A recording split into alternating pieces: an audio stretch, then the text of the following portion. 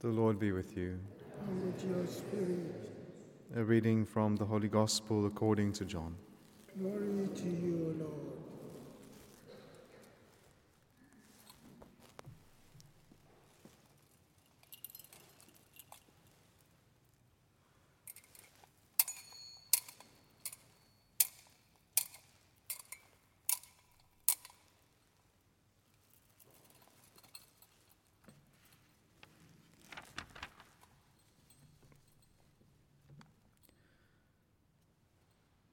Jesus came to a city of Samaria called Sychar, near the field that Jacob gave to his son Joseph. Jacob's well was there, and so Jesus, wearied as he was with his journey, sat down beside the well. It was about the 6th hour. There came a woman of Samaria to draw water. Jesus said to her, "Give me a drink," for his disciples had gone away into the city to buy food.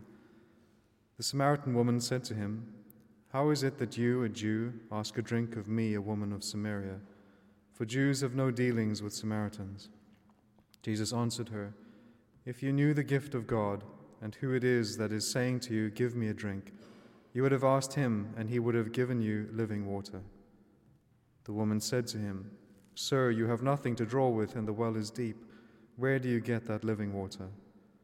Are you greater than our father Jacob, who gave us the well, and drank from it himself and his sons and his cattle?" Jesus said to her, "Everyone who drinks of this water will thirst again, but whoever drinks of the water that I shall give him will never thirst. The water that I shall give him will become in him a spring of water welling up to eternal life." The woman said to him, "Sir, give me this water that I may not thirst, nor come here to draw." Jesus said to her, "Go call your husband and come here." The woman answered him, "I have no husband." Jesus said to her, "You are right in saying, 'I have no husband,' for you have had 5 husbands, and he whom you are now with, and he whom you now have, is not your husband. This you said truly." The woman said to him, "So I perceive that you are a prophet. Our fathers worshipped on this mountain, and you say that in Jerusalem is the place where men ought to worship." Jesus said to her, "Woman, believe me, the hour is coming when neither on this mountain nor in Jerusalem will you worship the Father. You worship what you do not know, we worship what we know, for salvation is from the Jews. But the hour is coming, and now is, when the true worshippers will worship the Father in spirit and truth. For such the Father seeks to worship him. God is spirit, and those who worship him must worship in spirit and truth." The woman said to him, "I know that the Messiah is coming, he who is called Christ. When he comes, he will show us all things." Jesus said to her, "I who speak to you am he." Just then his disciples came. They marveled that he was talking with a woman, but none said, "What do you wish?" or "Why are you talking with her?" So the woman left her water jar and went away into the city and said to the people, "Come, see a man who told me all that I ever did. Can this be the Christ?" They went out of the city and were coming to him. Meanwhile the disciples besought him, saying, "Rabbi, eat." But he said to them, "I have food to eat of which you do not know." So the disciples said to one another, "Has anyone brought him food?" Jesus said to them, "My food is to do the will of him who sent me, and to accomplish his work.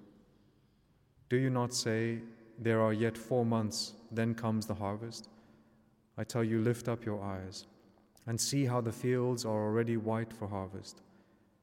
He who reaps receives wages and gathers fruit for eternal life, so that sower and reaper may rejoice together. For here the saying holds true, 'One sows and another reaps.' I sent you to reap that for which you did not labor. Others have labored, and you have entered into their labor." Many Samaritans from that city believed in him because of the woman's testimony. "He told me all that I ever did."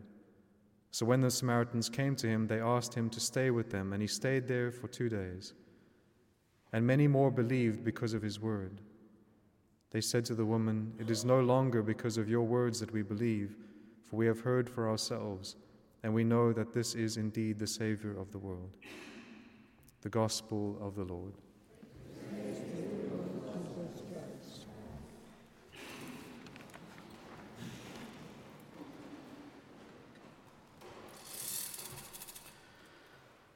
So with the extended reading for today, I'll try to shorten the homily. But it's such a profound and beautiful scene. We spoke about it recently in one of the conferences downstairs in the crypt.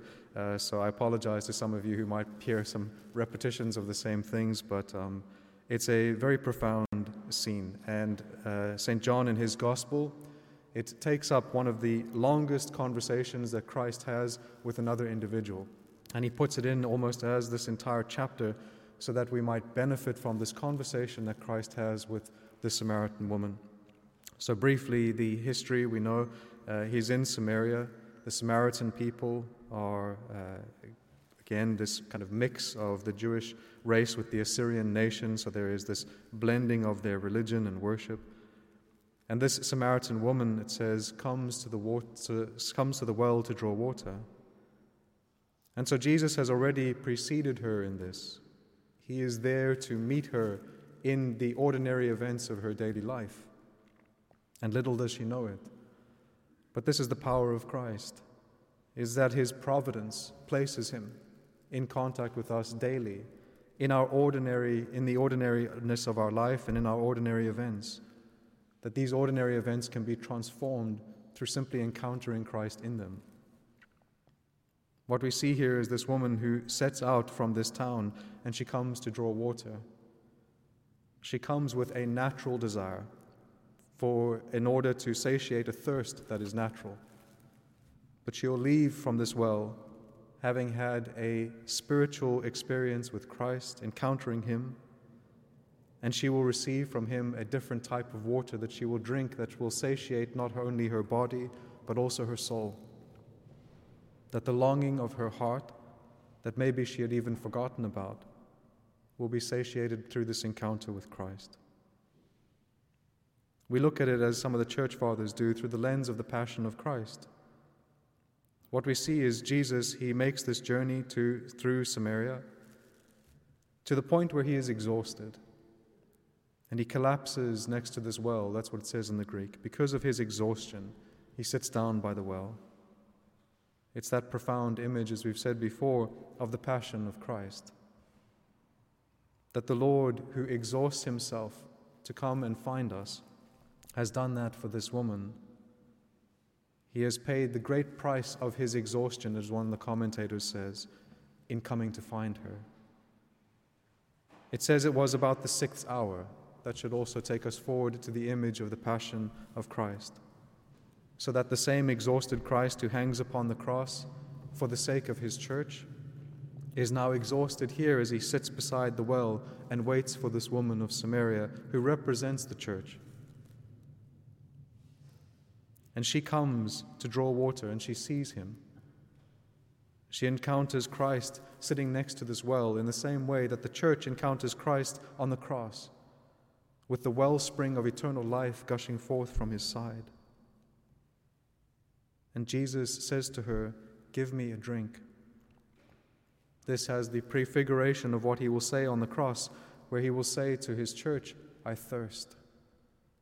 I thirst." We know that thirst is a thirst, yes, for natural drink, but also for love.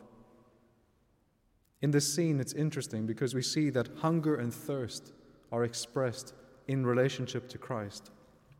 And water and food are also expressed in relationship to Christ. This thirst that he has extends beyond his human nature in a certain sense. It is the desire to receive love in return for the love that he has given. He wants simply a drop of love in return for the abundance of the wellspring of love that pours out from him. Later, he speaks about his food, which is simply to do the will of his heavenly Father. And so he hungers for the accomplishment of God's will, and he thirsts for love. And that is what he is inviting us into, to simply return a little bit of love for the abundance of love that we have received, and also that we might satiate Christ's hunger by simply accomplishing the Father's will in our life. And in that way, we are able to give to Christ food and drink that is pleasing to Him, love and obedience to the divine will. It says also that His disciples had left Him and gone into the city, in the same way that He will be on His cross, abandoned by His disciples. At this point, they've gone to buy food. At the time of His passion, they will have fled because of fear. The Samaritan woman says to Him, "How is it that you, a Jew, ask a drink of me, a woman of Samaria?" You can see the hardness of heart that is there between the two peoples. And she simply expresses it in a statement that shows the extent to which this animosity has built up between these two peoples. To give someone a drink of water when they are thirsty is the most basic act of charity. And even this most basic act of charity is almost non-existent between these two peoples. Now what you see is something very beautiful, is that the words of Christ and conversation with her have multi-layered, if you will, effects upon her. The first is that His words begin to soften her heart. He doesn't respond with animosity, and the sweetness of His words, you can see, immediately softens her disposition. By simply having a conversation with Christ, the beauty of His speech, the poignancy of His words are able to permeate the heart and begin to soften it. And Jesus said to her, "If you knew the gift of God and who it is that is saying to you, 'Give me a drink,' you would have asked Him, and He would have given you living water." So what He's saying to her is that, yes, He began with a question, but she should also have started with this beautiful question and asking for something higher than she initially desired. And so this is the other thing that changes in her. Slowly what happens is that the natural desire that she had becomes a supernatural desire through conversation with Christ. At the beginning of the conversation, she desires what is lower. At the end, she is filled by what is higher. And so not only is her heart softened, but also her deepest desires are transformed according to what they should be. And what our deepest desires should be is for what Christ says here. He says, "If you knew the gift of God and the one who is saying to you," which is Himself, but the mystery of Christ is that in Christ, both gift and giver are united together. He is the gift of the Father, but He is also the giver of that gift in a mysterious sense. That culminates for us in the mystery of the Eucharist, as we've said before, where Christ, who is the giver, is also the gift. And the gift He gives is Himself, completely, body, blood, soul, and divinity. He gives to us a fulfillment of all our desires, but sometimes we don't desire them deeply enough. Sometimes we don't desire the things we should as we should. And so we can see that it is through conversation with Christ that as our understanding increases, so also does our desire change. And so this is what the Lord shows her with regards later. He will speak about saying, "You worship what you do not know." It's important for us to have knowledge so that we know what we should worship. The woman says to Him, "Sir, you have nothing to draw with, and the well is deep. Where do you get that living water? Are you greater than our father Jacob?" As we've said before, the simple answer is yes. This is the one who gave the well to Jacob. It wasn't Jacob who gave the well to the people. The one who operated and spoke through his prophets is now speaking to her directly. And she wants this water still not for its eternal consequences, and she still doesn't have a complete understanding. She says, "Sir, give me this water that I may not thirst nor come here to draw." And this comes down to an important point in the spiritual life, which is that there is only so far that our mind can be enlightened so long as our heart is still not purified. And so, as one of the church fathers says, is that in order to enlighten the mind, the heart must undergo purification. And so because she cannot yet grasp what the Lord is saying, he goes immediately to what is blocking her from being able to understand, which is the sin in her life. And so Jesus, dealing with her very delicately, says, "Go and call your husband and come here." And so he's going to begin to try to uproot what needs to be uprooted from her heart. The woman answered him, "I have no husband." As we've said before, she tries to hide behind an ambiguous answer, right? There is shame that comes with sin. But the beauty of Christ is that he does not try to shame her in any way. He is delicate and gentle with sinners.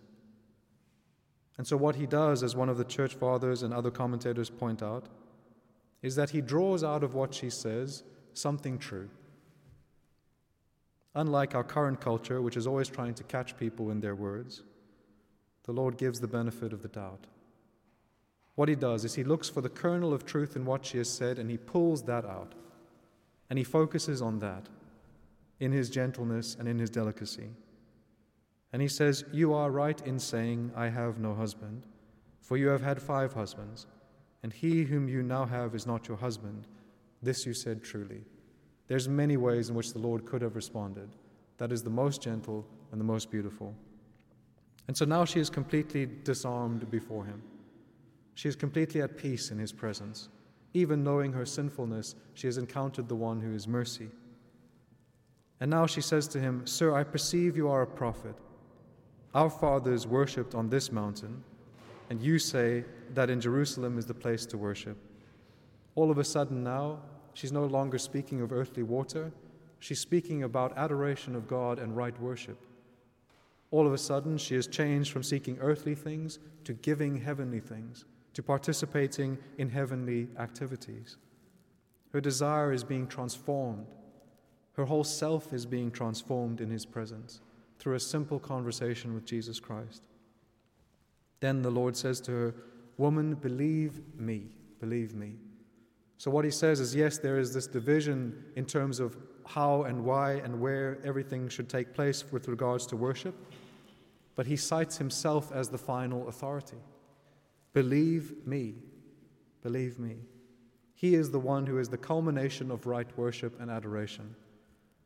It is only through his adoration and praise and sacrifice that we can offer God anything that is pleasing. And so he says, the hour is coming, and the hour in Scripture is always a reference to the passion of Christ. The day is always a reference to his final coming in glory, but the hour is specific to that passion. The hour is coming when neither on this mountain nor in Jerusalem will you worship the Father. And again, here comes the point in terms of knowledge. You worship what you do not know, we worship what we know, for salvation is from the Jews.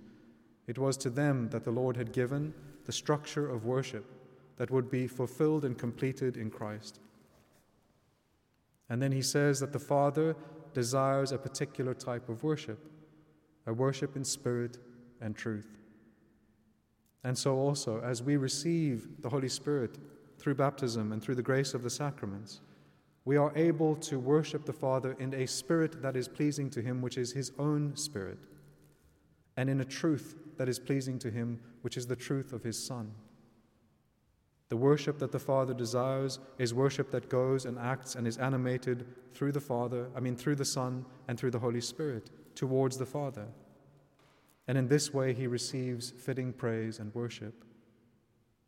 And so also when we come to the Mass, we are filled as temples of the Holy Spirit, and we participate in the sacrifice of the Son, and in this way our worship is pleasing. And then you can see that the woman now speaks no longer in general of worship, but specifically of the Messiah. She now has a desire for the one who will accomplish this. And then this is the beautiful moment in which the Lord reveals that the one that she now desires is speaking with her and is present to her. She longs for the Messiah for an instant, and he is present to her already, speaking and in conversation with her. He says, "I who speak to you am he." The one who is present is the Messiah. And so also this is the great mystery of our own encounter with Christ here at the Mass, but also in adoration. When we come and sit in his presence, and engage in conversation with God through the Scriptures. The one who spoke to this woman of Samaria speaks also to us. The one whom she encountered, we also encounter. The same Christ who was present to her is present to us. The same Christ who invited her into dialogue invites us into deep meditative prayer with him upon his word and upon the Scriptures. And in this way we can hope for a similar transformation, a transformation in which we become zealous for Christ. We see that she becomes the first great evangelist.